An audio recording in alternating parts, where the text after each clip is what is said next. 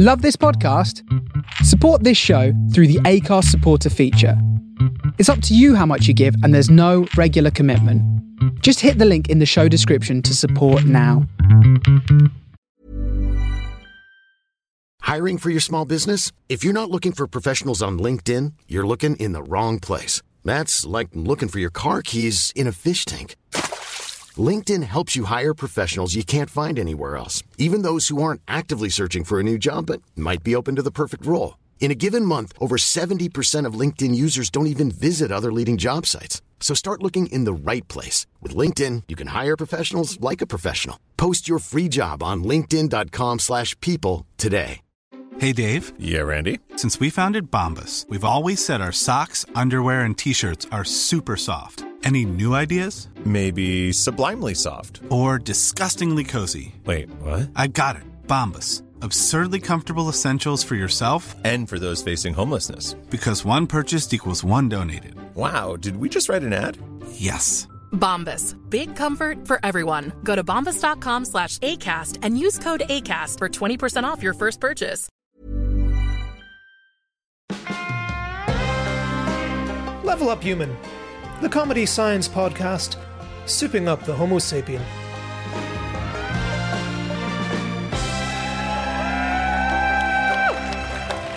Hello and welcome to Level Up Human, the show that looks at the human race and tries to figure out how to make it better. We're taking suggestions from our panel, from our audience here at the Glastonbury Festival, and from the natural world to work out what the next stage in human evolution should be.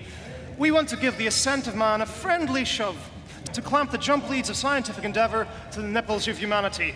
We're putting together a to-do list for human evolution.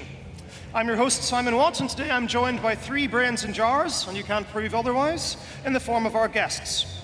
Judging the ideas, as we can only take one forward to incorporate into human evolution, on my immediate right we have you, Dennis. Hello.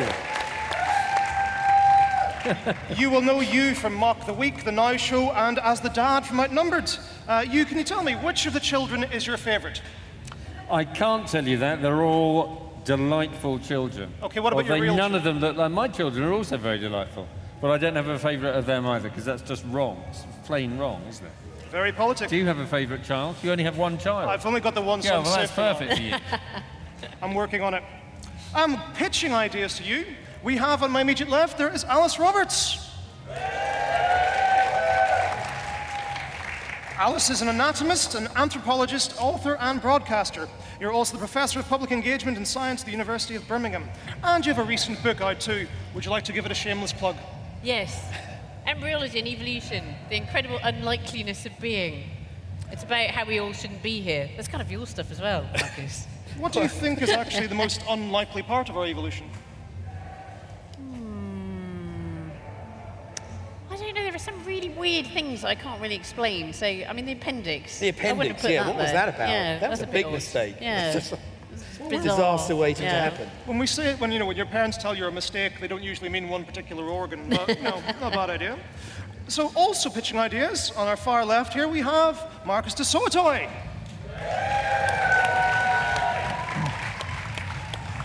Marcus de Sotoy is the Simony Professor for the Public Understanding of Science and Professor of Mathematics at University of Oxford.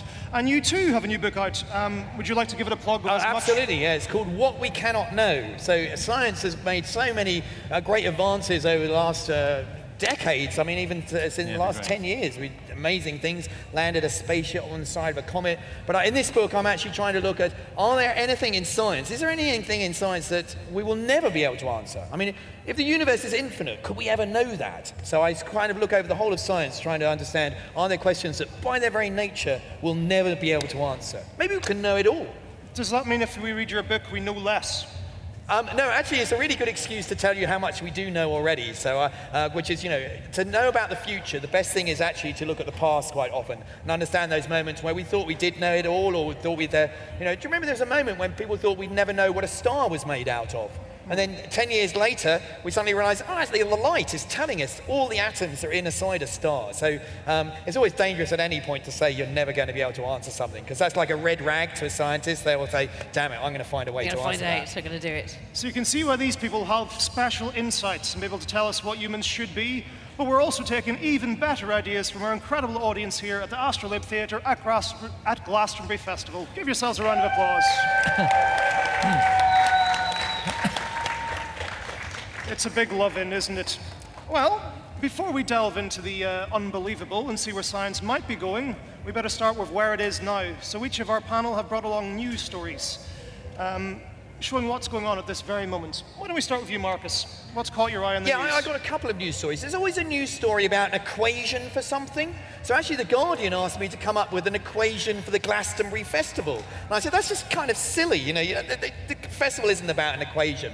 But there's an equation this week for the best place to sit in front of a telly to watch the Euro 2016. And it's kind of like so stupid because it's actually, it's the golden ratio distance of the length of your screen. You multiply it by the golden ratio, and that's where you should sit. But it's exactly where everyone sits anyway on their settee. So why you need an equation for that? But actually, the news story I came up with was actually a great piece. I turned 50 this year, and so I'm sort of starting to get towards the older age of my life. And I found this piece of statistic. The Institute for Longevity did an analysis, and they found that those people in their 80s who were really good at maths ended up having more sex. Wow. And isn't that amazing? So if you can do your maths, go forth and multiply, I suppose, something like that. Is that correlation or causation? Is it correlation or causation? So maybe you say, what is it about? Why should being good at maths mean that you're going to end up having better sex as an 80-year-old? I'm just sitting back and waiting for the 80s to come on. So you are making this sound like this isn't a podcast and you're just here on the pool. Yeah, basically, if you can do some maths, you're probably good at keeping your finances. So actually, you've probably got quite a lot of money, which means you're probably quite healthy and you're probably quite attractive. I think an 80-year-old, Murdoch, of course, that's why why is he having got a lot of sex? Because he's got a lot of money. I think they're all playing bingo together. That's my exactly, they're playing bingo, yeah. You can also count the number of sexual partners you've had, which I suspect is quite useful. Oh, you think they're better at keeping score? Just keep score. If you can manage it in your hands, that's kind of even better, surely. Well, okay, what about you? What news story has caught your eye? Well, I picked a story from The Guardian, which is that an American company, or a UK company, actually wasn't entirely clear, are developing this thing that is called a robot personal care assistant for the elderly. Now, I'm not quite sure what it's going to do, but in Japan, they've apparently developed a robot with AI that has 3 arms and 24 fingers, and that can wash your hair. Which sounds very useful, but the other thing it can do is it will also tell you, and this is, I think it depends on how it tells you this, but it will tell you when you haven't spoken to someone for a long time, which is meant to be a useful thing for the elderly. But if it tells you in a very sort of sarcastic way, that's bad. But it can also presumably tell you as it's washing your hair, is because you're worth it. So that would sort of help. There are worrying aspects, though, I think, to the development of the whole of AI. In Japan as well, there is apparently they've developed a cuddly robot seal, which is a bit strange in Japan, given their attitude to whaling, that any seal is regarded as cuddly. But they that will befriend old people. And that's slightly sinister, because I think there's a short step from befriending old people to befriending old people and asking them for their PIN number and all their account details and marching them down to the building society. So I think it's a slightly worrying development, I think, AI. Do you think the one with the 3 hands and the 24 fingers will help those who aren't good at their maths? Well, possibly. Perhaps. It's basically, with you, Deb, it's also this sex thing that people are now... There's a development in America of lots of sex bots. And there was a survey that I read this week that said 17% of people would be happy to have sex with a robot. It's probably already happened. I think that this progression is only happening because of several slightly molested Henry Hoovers. Oh, do you think? It's probably bound to have happened eventually. There might be. 41% of people think that it's slightly creepy to have sex with a robot, which means that 42% actually of people are thinking, as you say, well, I wonder if it has a Hoover attachment. Well, 52% of people thought it was a good idea to get out of Europe, so I don't think statistics are And also, does a vibrator count as a robot? Well, is it thinking for itself? A vibrator with AI? I don't know. Again, this is happening, isn't it? A lot of people argue that one of the main reasons why the internet progressed so fast was effectively sin. Gambling, pornography, all these things were the drivers for progress in some ways. our worst of intentions are also our best ones. I love the fact that you basically imagine there's some kind of evil mastermind behind all of this AI, that somewhere there's a guy in a kind of mountaintop getaway stroking his furry destroying seal. mankind, yeah. It does prove Well, that... Stephen Hawking thinks that it spells the end of mankind, doesn't he? That's what he said? AI spells the end of mankind? I don't agree. It's not that impressive because it's not that long a phrase and it hasn't got any very long words in it. So he's spelling that. It's almost no achievement at all. Perversion is definitely the mother of invention. Now, Alice, what is your pitch? What is your news story? Oh yeah, my news story is, it wasn't actually in a newspaper, it's in the journal Nature, and in their news and comments this week. And it's something that's worried me for a long time, actually, and I'm glad that they're starting to pay more attention to these scientists.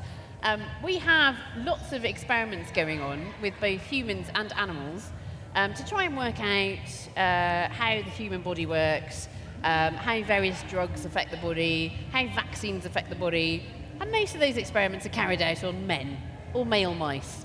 And they kind of ignore the female side of things, which is a really tricky thing to do if you're talking about the immune system. We know that male and female immune systems work in very, very different ways. Men and women respond differently to vaccines. And so there's a real move afoot now to make sure that there are even numbers of males and females in any experiments that are being done, and to make sure that the results are properly recorded with respect to males and females. And it could have a massive impact. We could end up with different vaccines for each sex. We could end up with a situation where women actually only have to have half the dose of a vaccine because our immune systems are far superior than the male immune system. So I'm very glad that, equality is emerging in immunology for the first time. Yes, needed. We can see why. Quality for mice. It's very popular at this Liberal festival. Not surprising, we all agree, don't worry. So, that's where we are right now in science, but let's look to the future. What would you like to see in human evolution? What kind of thing are you hoping to hear from these guys? The thing I really, really want is a Swiss Army finger on my own particular body. I think that'd be really useful. Yeah. Presumably you can do that. Yeah, thing for getting pebbles out of horses' ears. You rode to Glastonbury on your horse, I saw, and so you need that, and that thing got stuck in the hoof, and you just didn't have you forgot that kit. Exactly, a little saw, because you always forget having to get tools out. But if they just are there already, why not? Yeah, I'll go for that. So that's what I'm after, that kind of thing. Well, do your best then, guys. So how about we start with you this time, Alice? What is your pitch? Okay, my pitch. It doesn't sound desperately glamorous, but it could make a big difference. And it's essentially about a bit of replumbing. So we have got this mass transport system in our bodies which moves around nutrients and the gases that we need, oxygen and carbon dioxide, and it does it pretty effectively, but there are just some really obvious deficiencies in it, I think. So your heart is supplied by 2 coronary arteries, and those 2 coronary arteries are functionally separate from each other. It's ridiculous. I mean, if you've got 2, why not plumb them together so that if you get a blockage in one, the other one can take over? Absolute nonsense not to do that, not to take advantage of the fact that you've already got 2 arteries there, join them up with an extra little tube in the middle, and then you're fine, and you'd avoid an awful lot of heart attacks. So there's that bit of replumbing to start with. And then the other bit is, I suppose, plumbing, but it's putting some extra pumps in. Because we're quite tall, and we stand up on 2 legs, and we do struggle to get the blood from our feet back up to our hearts again. And especially if you're sitting down for a long period of time, or you go on a transatlantic flight, it starts to actually be quite a worry. So it would be easy. It would be really easy just to make some of those veins in the leg contractile, so their own little pumps. So I'm going to get rid of heart attacks, I'm going to get rid of DVT, deep venous thrombosis, by a very simple bit of plumbing. Do we know why the heart has got 2? Like, what's the reason for that kind of redundancy? Why is there 2 arteries in that? I have no idea. Because it'd be something historical. Like it's the mammalian heart. That's how it's set up. Yeah, I mean, some of the interestingly, when you look at anatomy, you kind of go, well, why is it like that? And very often the answer is, well, that's because what your ancestors were like, and you've kind of inherited it from them. And it's really difficult to break away from that kind of evolutionary baggage. And there are some things where you go, well, there's no real reason for it. That's just the way things are. And you do end up with that kind of slightly unsatisfactory answer. Well, the trouble you're talking about, giraffes have. Because they have to get the blood all the way up to the head. Yeah. That also means that they've got a huge heart. That the highest blood pressure of any animal is in a giraffe. They always look a bit stressed, don't they? You can tell, yeah, definitely. But this has another problem, because as well as getting the blood to the head, it means they've got massive pressures going to their legs. So all giraffes are kind of born with a kind of tight system already built in to try and stop all the blood seeping out from the wrong places. So maybe we could look to giraffes for a bit of inspiration for this. What, they've got a what system? Stops blood seeping out where? So the fact they've got tights, Like they've got loads of inbuilt connectors. surgical stockings. Yeah. Yeah. And actually, people are doing studies on these to work out how to create G-suits for pilots. On giraffes. Yeah, they were studying giraffes, generally. The space program has been studying giraffes to try and make better astronaut suits. Do you think you can actually fit a giraffe into the International Space Station? It's a really big helmet. So rather than replumbing and giving your body lots of new pumps, could we not just evolutionarily develop DVT socks?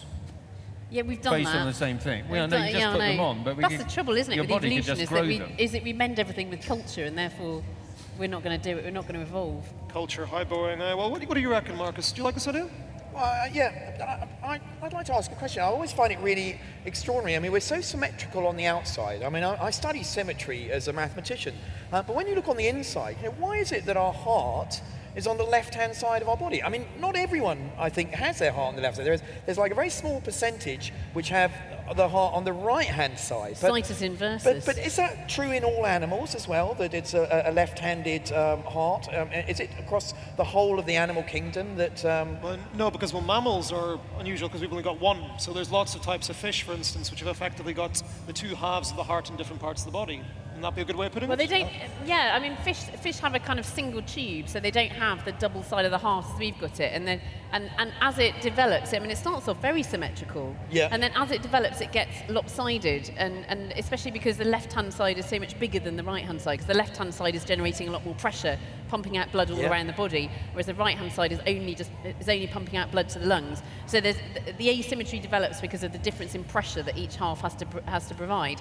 But then why it kind of twists over as well, I've no I've heard idea. this theory that there are these little hairs on the cells called cilia or something, and that they rotate in a clockwise or anti-clockwise way, I think. And this is something just weird about the sort of chemistry that's developed, that it has this kind of chirality, this asymmetry. And the people who have the right side of their body, the heart on the right side of their body, it's because these little hairs aren't actually spinning. They've got and so actually it's kind of random which way. But the little spinning hairs kind of create a wind which drifts the heart during the development of the fetus to the left side. What's going on with Doctor Who then? Yeah, exactly. Doctor Who. I like Doctor Who because he's counter-rotating- symmetrical. He's got two on either side. Those so. cilia are very early, though. They're when the embryo is just a disc and it's forming an extra layer. And there are cilia beating at that point, which are definitely setting up gradients in the fluid around the embryo and setting up the idea of left and right. Yeah. But even if you've got an idea of left and right, that doesn't explain why they're asymmetric. Yeah, and we're also symmetric on the outside, or some of us are more symmetrical than others. So what are you saying? Alice, you're very symmetrical. As I've got to judge this later, what are you saying the advantage of having a heart, you want a heart in the middle? Is that what you're saying? Oh, it's not his pitch in this case, but if he's having an extra one, I can't see why he wants this. Yeah, that's a good one, because, or no, random. Let's make it random. So, if you're in a battle, nobody quite knows which side to kind of stab. Maybe we should just kind of random it up a bit, and it'll be a bit more exciting. The problem really... He's dead! Oh no, it's all right. It's kind of a... Or maybe I should have two hearts, like Doctor Who. Well, he seems to do really well with his two hearts. As soon as one bit of you is asymmetrical, the rest of it has to keep up. So, like, for instance, because of the difference in heart size, a whale's heart is usually about the size of a small car, but it means the right lung is 10% smaller than the left lung. So, symmetry leads to more asymmetry, I suppose. But it is weird, isn't it, all this asymmetry? I mean, the liver over on the right-hand side, the spleen over on the left. We are very asymmetrical on the inside compared with the outside. Yeah. You remember that the thing for morning sickness, the pill that people took? Thalidomide. Thalidomide, exactly. Thalidomide, when they developed it, was actually a molecule which did help morning sickness. The thing which actually caused the abnormalities in fetal development was a mirror image of that molecule. So. And the body reacted well to one, but the mirror image was the one that actually caused all the problems. So the drug they developed, but it kept on destabilizing and becoming the mirror image, and that's what actually did all the damage. So the body it's sort of like left and right handshakes. Yeah, one feels good, the other one doesn't feel good. Okay, the question is that on the short list? Will we revisit this at the end? What, the replumb body? Yeah. I think I can't really see the advantage of it, to be honest. It doesn't, because there are other ways of reducing stuff, aren't there? So you can wear socks. I think they'll be much easier to produce than a completely replumbed for the people at home leg. What about the coronary arteries, though? I mean, avoiding all those a little joint on them. Yeah, just a little tube connecting them. Do you think that was all it would be? It would just be one little tube? One little tube. You're probably giving a withering stare for this. For the people at home who missed that, you might be biased. So is it on the short list? Well, I'll put it on the short list. I don't know how long might be. Otherwise there is no list. List is allowed to be. It's a very long short list. I might end up with a short list of just 2, of course. It's going to depend on... Come on, Marcus. You can do better. Well, as Woody Allen said, my second favourite organ is my brain. And I use, as a mathematician, my brain is the most important kind of organ that I use in my daily work. But what I would like to do is try and pimp up my brain so I can basically solve all the problems that I can't do at the moment.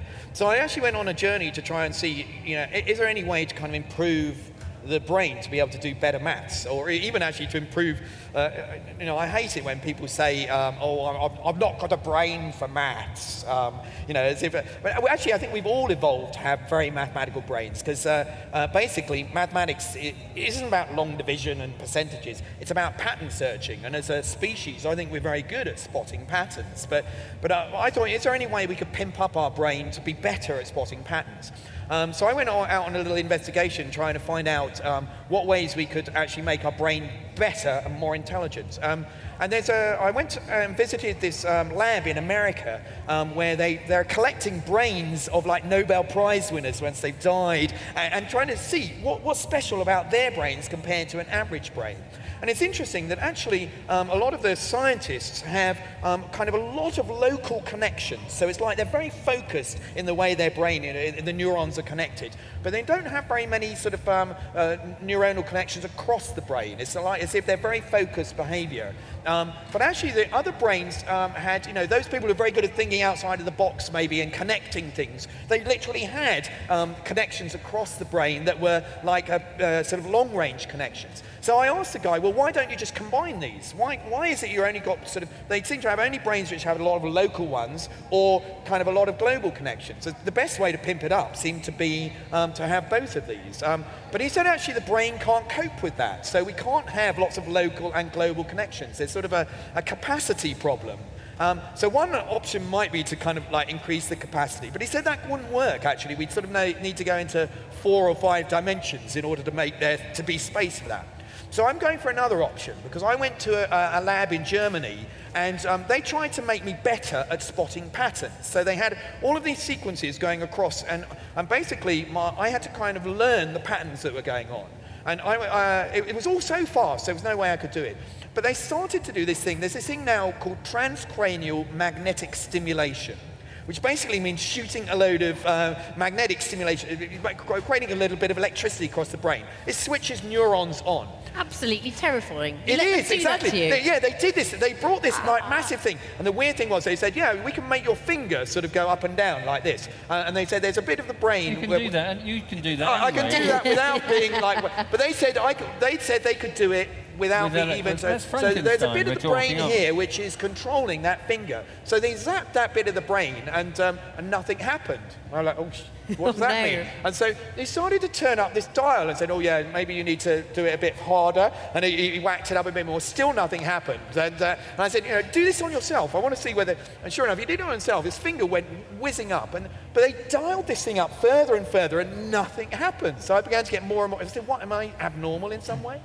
But they did this, so it turned out that my brain is kind of rather a bit folded in, and this bit that controls my finger is a bit deep, and they couldn't reach it. Was there another bit of your body that was wiggling at that point, Marcus? So that explains why I was feeling so good. Yeah, that's my first favourite organ in my body. But they discovered that if you do this transcranial magnetic stimulation, actually the brain is better at spotting patterns and is able to assess data very quickly. And so they saw an increased ability to be able to repeat patterns if you had this stimulation. So my idea is that we should, the brain is basically developed from the sort of reptilian brain, and then we've got this frontal lobe which controls our emotional state now and has made us a little bit brains better maybe compared to animals, but can we take it one step further? So I'm going to put an extra layer on, which basically you can just decide whether you want to stimulate yourself in order to kind of pimp up your brain at certain points. Perhaps you're doing a maths exam, and you want to get a little bit of an edge, and so you will just crank up the dial and you start zapping yourself, and then you'll be able to... You've grown this thing. It's not like having a car battery. Well, I thought, maybe we just start with a little helmet you can put on, and if you want to kind of, dial your brain up to 11, you just crank this thing up, give yourself a bit of magnetic... And they've actually proved that they've done this on students in Germany who've gone in to do maths exams, and they have done better... They were willingly having this They were willingly electrocuted with their brains, and it seemed to help them in their exams. So that's my, I would love to make the nation much more mathematically literate. Are there any side effects? Well, your finger keeps on doing this. So giving students electric shocks... Yeah, giving students electric shocks... improves their exam results. Yeah, exactly. And you think that's because if it's improved their brain? Yeah. As opposed to just giving them electric shocks? Yeah, the science proves it. There's some teachers at home who've really... Mom deserves the best, and there's no better place to shop for Mother's Day than Whole Foods Market. They're your destination for unbeatable savings, from premium gifts to show-stopping flowers and irresistible desserts. Start by saving 33% with Prime on all body care and candles. Then get a 15-stem bunch of tulips for just $9.99 each with Prime. Round out Mom's menu with festive rosé, irresistible berry chantilly cake, and more special treats. Come celebrate Mother's Day at Whole Foods Market. Ready to pop the question? The jewelers at BlueNile.com have got sparkle down to a science with beautiful lab-grown diamonds worthy of your most brilliant moments. Their lab-grown diamonds are independently graded and guaranteed identical to natural diamonds, and they're ready to ship to your door. Go to BlueNile.com and use promo code LISTEN to get $50 off your purchase of $500 or more. That's code LISTEN at BlueNile.com for $50 off. BlueNile.com, code LISTEN. I'm Sandra, and I'm just the professional your small business was looking for. But you didn't hire me because you didn't use LinkedIn Jobs. LinkedIn has professionals you can't find anywhere else, including those who aren't actively looking for a new job, but might be open to the perfect role, like me.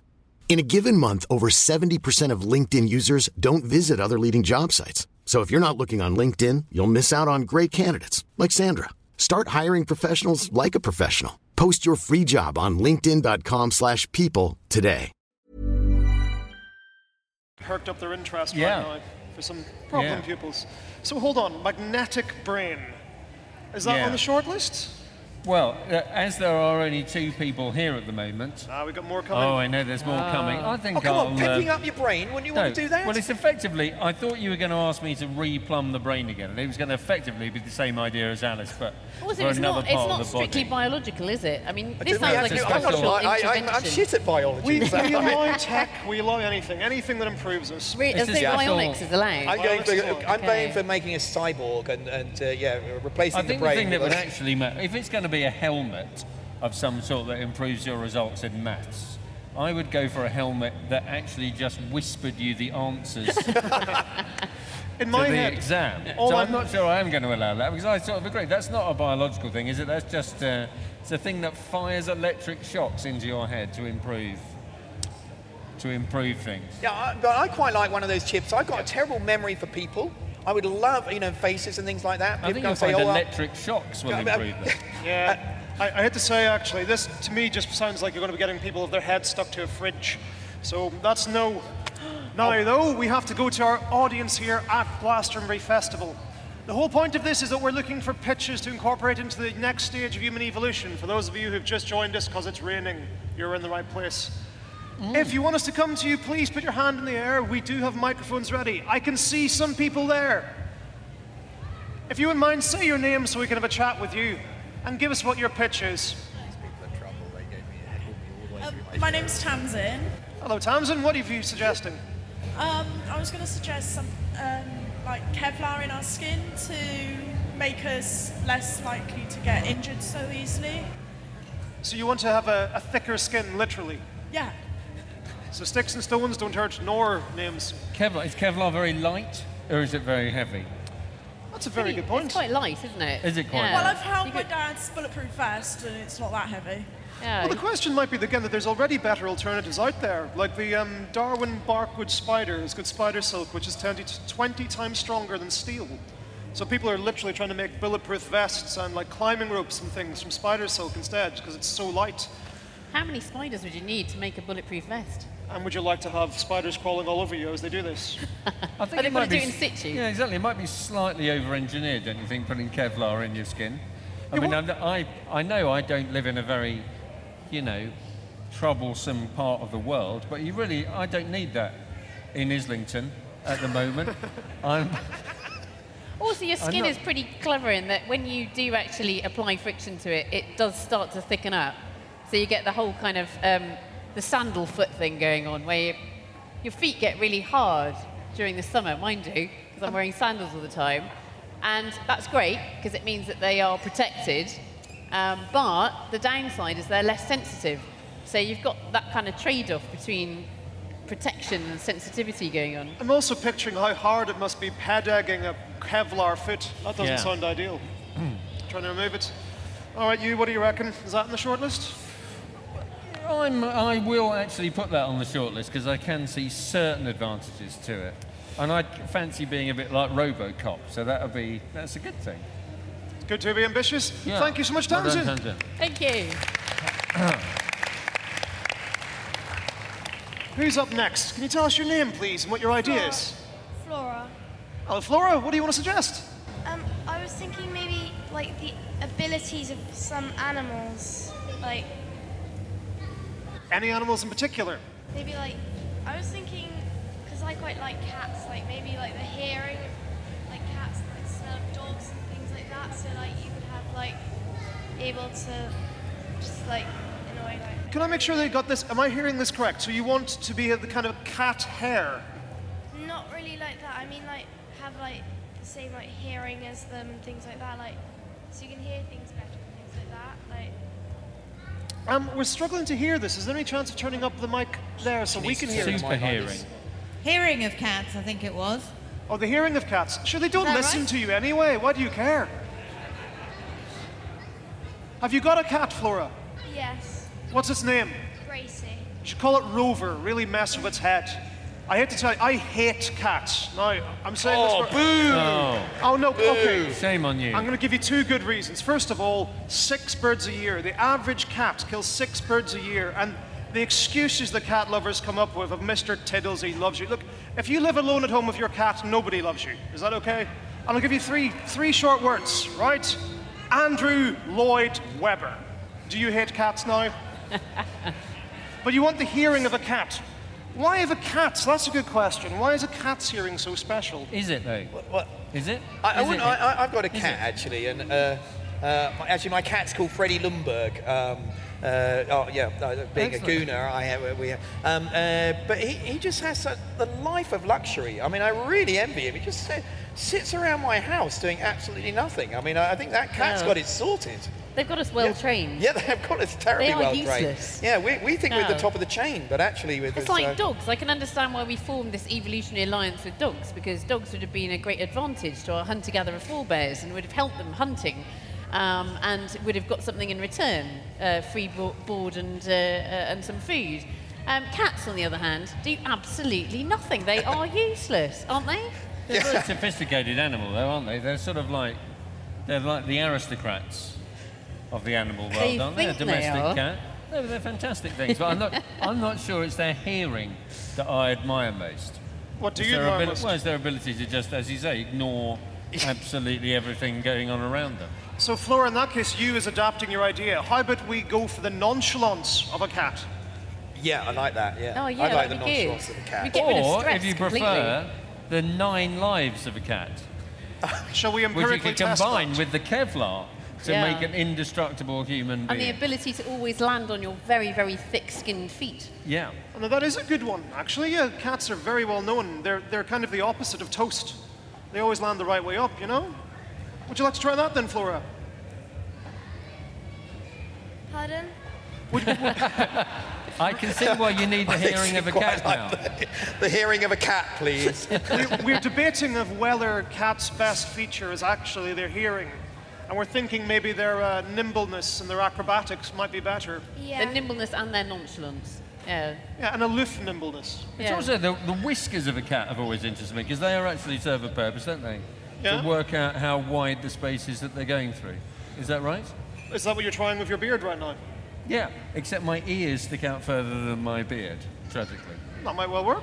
It works with dogs as well. And I used to cut my own Border Terrier's fur with some clippers. And the first couple of times I did it, I slipped and cut his whiskers off. And he was kind of twitching as I was doing it. And then I kind of realised that I had shorn him of his ability.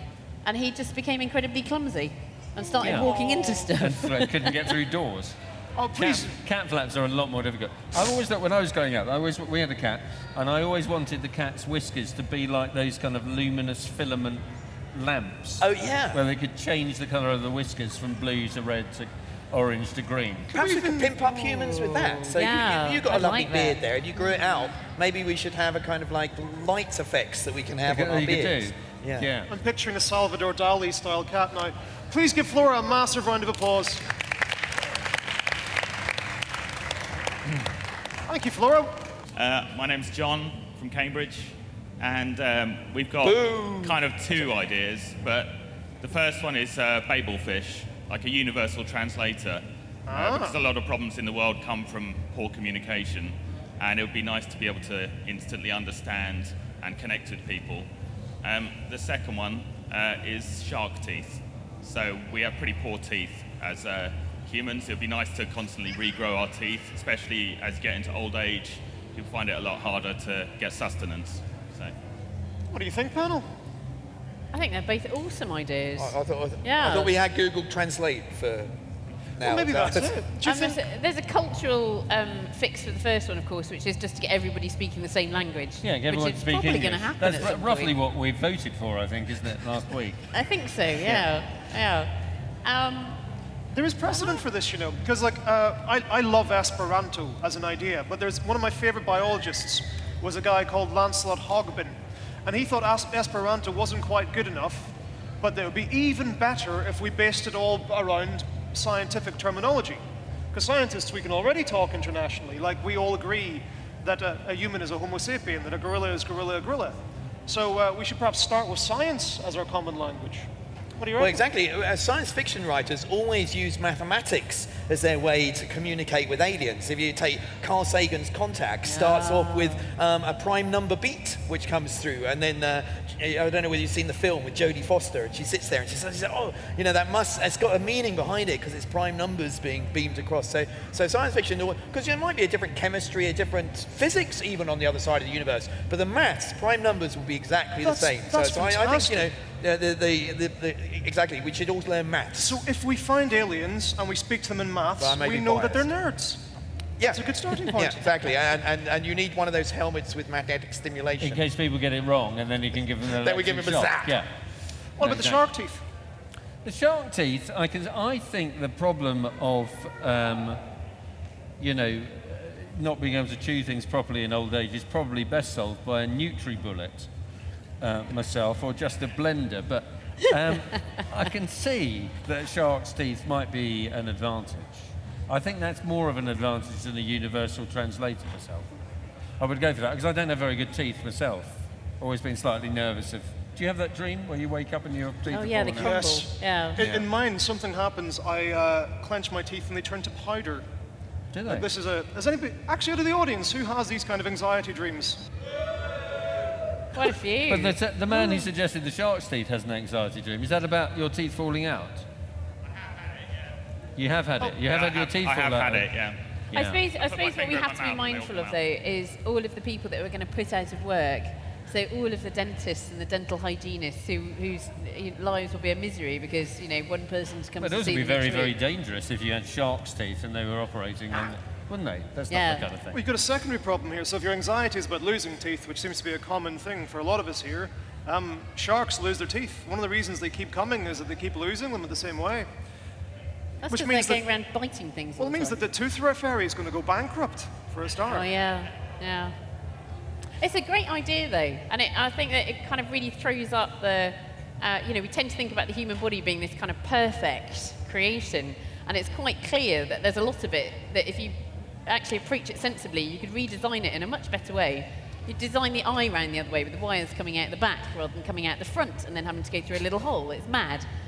You would put little pumps in the legs and that sort of thing. And you would have self-renewing teeth. Why? You can obviously do it. Why only have 2 sets? Why not have 3 or 4 or 5 or 6? It doesn't even happen, I think, with mutation. I've got a friend whose dad is on his 3rd set of teeth. Like, it is a rare condition. It does happen. I don't believe you. It's not all of them either. Like, it's certain ones. It's not a good set of teeth. It must be slightly awkward then, is it? Which ones is it? He's going to press you on this, Simon. Double layers coming through as well, like some of his incisors, so he's got ones behind each other. It's not pretty. Are you sure he's a human? Last time I checked. He's not some kind of fish. I wasn't very thorough, but it was really weird. Okay, hold on. The real question, though, is that on the short list? And which one? If you had to choose between babelfish and shark teeth? Well, I think shark teeth, just because I think that's genuinely useful. I think a babel fish thing is not quite so useful. Please give John a big round of applause. Thank you. All right, we're looking for suggestions for the next stage of human evolution. If you have any, and they're not on our list here because these are ones we've already had, try and impress you, Dennis, here. Hello, my name is Tom, and, would it be a good evolution if you had horns? Well, horny humans do tend to breed more, that's true. Yeah. Would it help you? Or maybe would it kill you? Well. This is an excellent question, Tom. I think kind of at least it gives you somewhere to hang your keys. What about your panel? I quite like the idea of horns, yeah. I quite like it because it's biologically feasible. I reckon you could do it. I reckon you could get a bit of your body to change in terms of its cells and what they're going to be. What sort of horns would you go for, Alice? Would you go for a unicorn? I would like to have antlers. Antlers? Yeah, like reindeer, like antlers. What is it in the humans made I think that would be brilliant. That's a great question, because the thing is, it's made of keratin, so it's the same stuff that makes up for a rhino horn. So it's the same stuff that makes up our hair and makes up our nails. Yeah. So you're right, Tom, we do have the kit in place. Yeah. If we wanted horns, we just have to put them in the right place. I think they'd be good for, whether they're an advantage or a disadvantage is something else, isn't it, to think about? Because if I had big antlers, I might have problems walking through doors, and that might be an evolutionary disadvantage. But I might be more attractive with antlers. I think I would be more attractive with antlers. Grind a little bit of it off, use it as an aphrodisiac. Yeah. There's a slight... There's a slight worry that you might be poached, I suppose. You might your head on the wall. Yeah, no, exactly. There might be another problem here, which is that if you're going to go for the antler route, a lot of animals have their antlers seasonally and they shed them. So one of the reasons we think that the great Irish elk went extinct was because it invested so much of its energy in its massive antlers and was losing them every year. So we get into that kind of arms race thing where every generation, people with even bigger antlers did even better and were more reproductively successful, so you just end up with these huge antlers and then you go extinct. Dare we ask you, Tom? Oh, sorry. Oh, presumably, you can't have both shark's teeth and antler growing, because you just wouldn't be able to move. You'd use so much energy, you'd be too... This is a great... You could just sit there and think of maths, though. You don't sit very still and do the maths. You don't know how right you are here, because there is a kind of a Chinese water deer, I believe. I'm going to get the name wrong, I'm afraid. But it's a kind of deer. Do you know what? I think you'll be fine. I don't think anyone will notice. This deer, rather... Because evolution can go down different ways, and if you're going to try and have fights for getting reproductive access, all the deer we know are the ones that have got the massive antlers. There is a deer which has got canines, like Dracula teeth instead. Like a saber-toothed deer. A saber-toothed deer. Like a kind of vicious Bambi. Isn't the narwhal a tooth? That's a tooth, as opposed to a... Then what would that be for, then? Well, they don't really know. They've got some theories, because it's unusual. It doesn't have much enamel, and they think it might be a way of testing the saltiness of the water, so they can tell what depth they're at. Salt probe. That's what they think, currently. And why does it matter how salty the water is? It's a good way... It's going to boil at a lower temperature, right? That's a good point. It'll destroy their kettle. I'm not sure. Yeah. I think it's partly to dictate their navigation. So they use the salinity of the water to try and work out, and the temperature and stuff as well.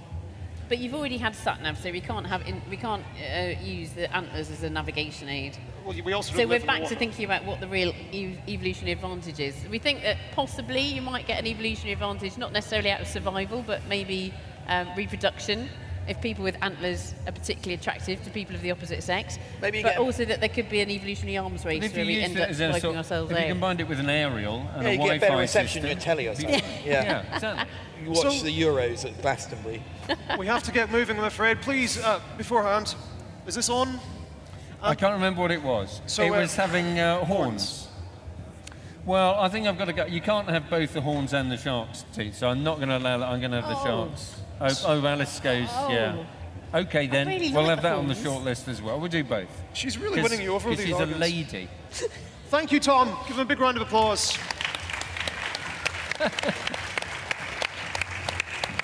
So we've had some excellent suggestions from our panel, from our incredible audience here at Glastonbury.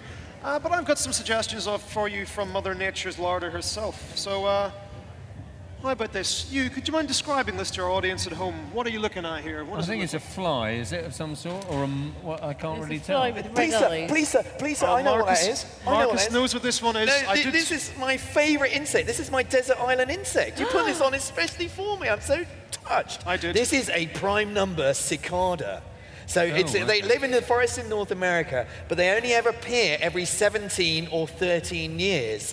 So the forest is completely quiet for 17 years. Then every 17 years, these cicadas appear, millions of them. And so they use prime numbers for their evolutionary survival, we think, to avoid a predator. How do they know about prime numbers? I know, isn't it cool? You know, they're why my desert island insects. Well, actually, I think the point is that the ones who didn't know their primes died out because this predator used to get in sync with them. So, and the predator set now seems to have died out as well because it didn't know its primes. And so, here's a message for everyone: if you know your maths, if you have one of those things like try to get on your shortlist to stimulate your maths brain, you'd be one of these wonderful cicadas. So it just comes out at regular intervals. Every 17 years. Or So 16 years but quiet. that's a regular interval. That's a regular So why interval. can't the predator work that out? Why can't its predator work that out? If it's coming Yeah, out because at it regular... didn't know which number to come out on, and it didn't realise primes were the key to the survival of this insect. So because it's smarter maths. Yeah, it's good at maths, this insect. You've been talking about how great maths is, and it turns out insects can do it. Does that not demean your job a bit? No. I'm quite happy to share the load. So they seem to know something we don't.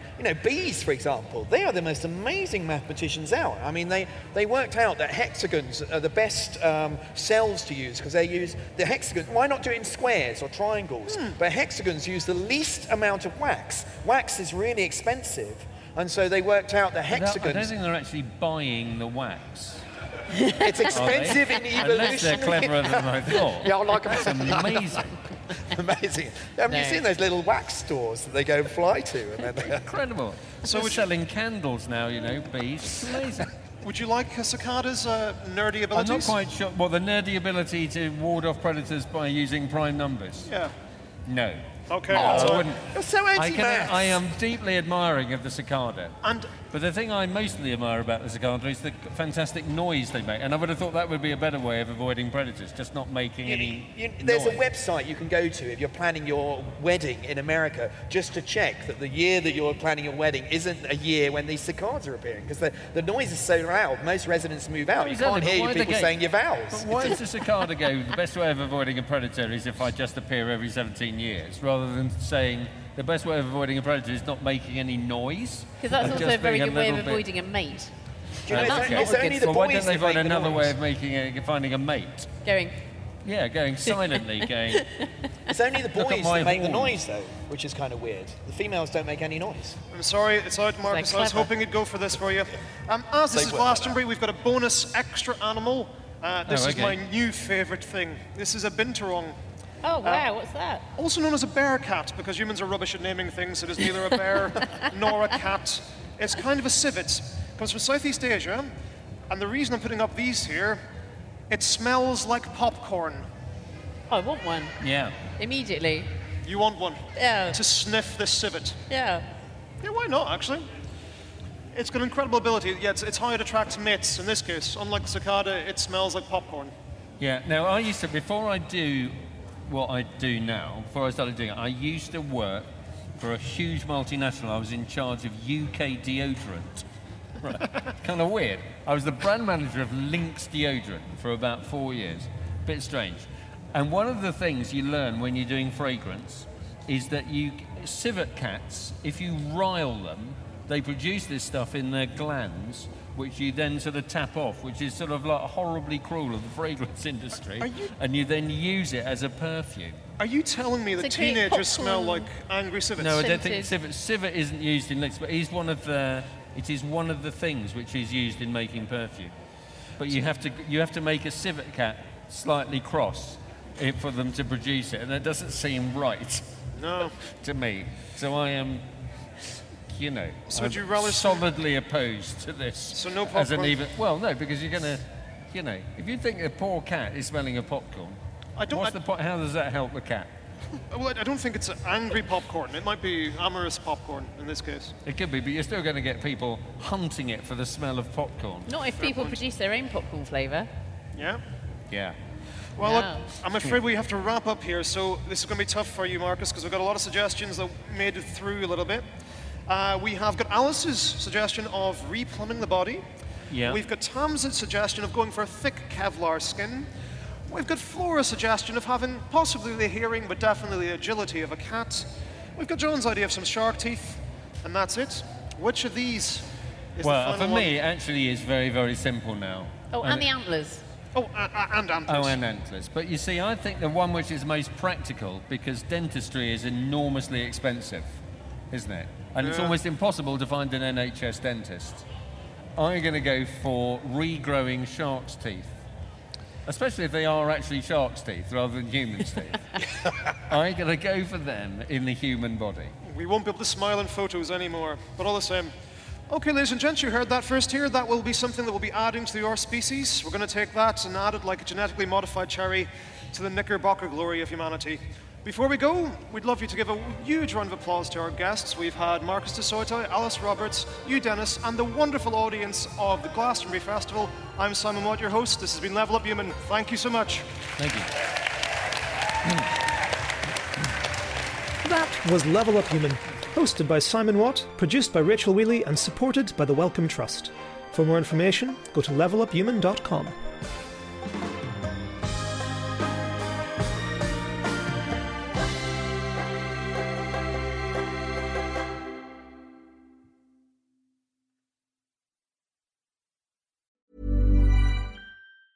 Hi, I'm Daniel, founder of Pretty Litter. Did you know cats tend to hide symptoms of sickness and pain? I learned this the hard way after losing my cat, Gingy. So I created Pretty Litter, a health monitoring litter that helps detect early signs of illness by changing colors, saving you money and potentially your cat's life. Pretty Litter is veterinarian developed, and it's the easiest way to keep tabs on your fur baby's health right at home. Go to prettylitter.com and use code ACAST for 20% off your first order and a free cat toy. Terms and conditions apply. See site for details. Hey, it's Paige DeSorbo from Giggly Squad. High quality fashion without the price tag. Say hello to Quince.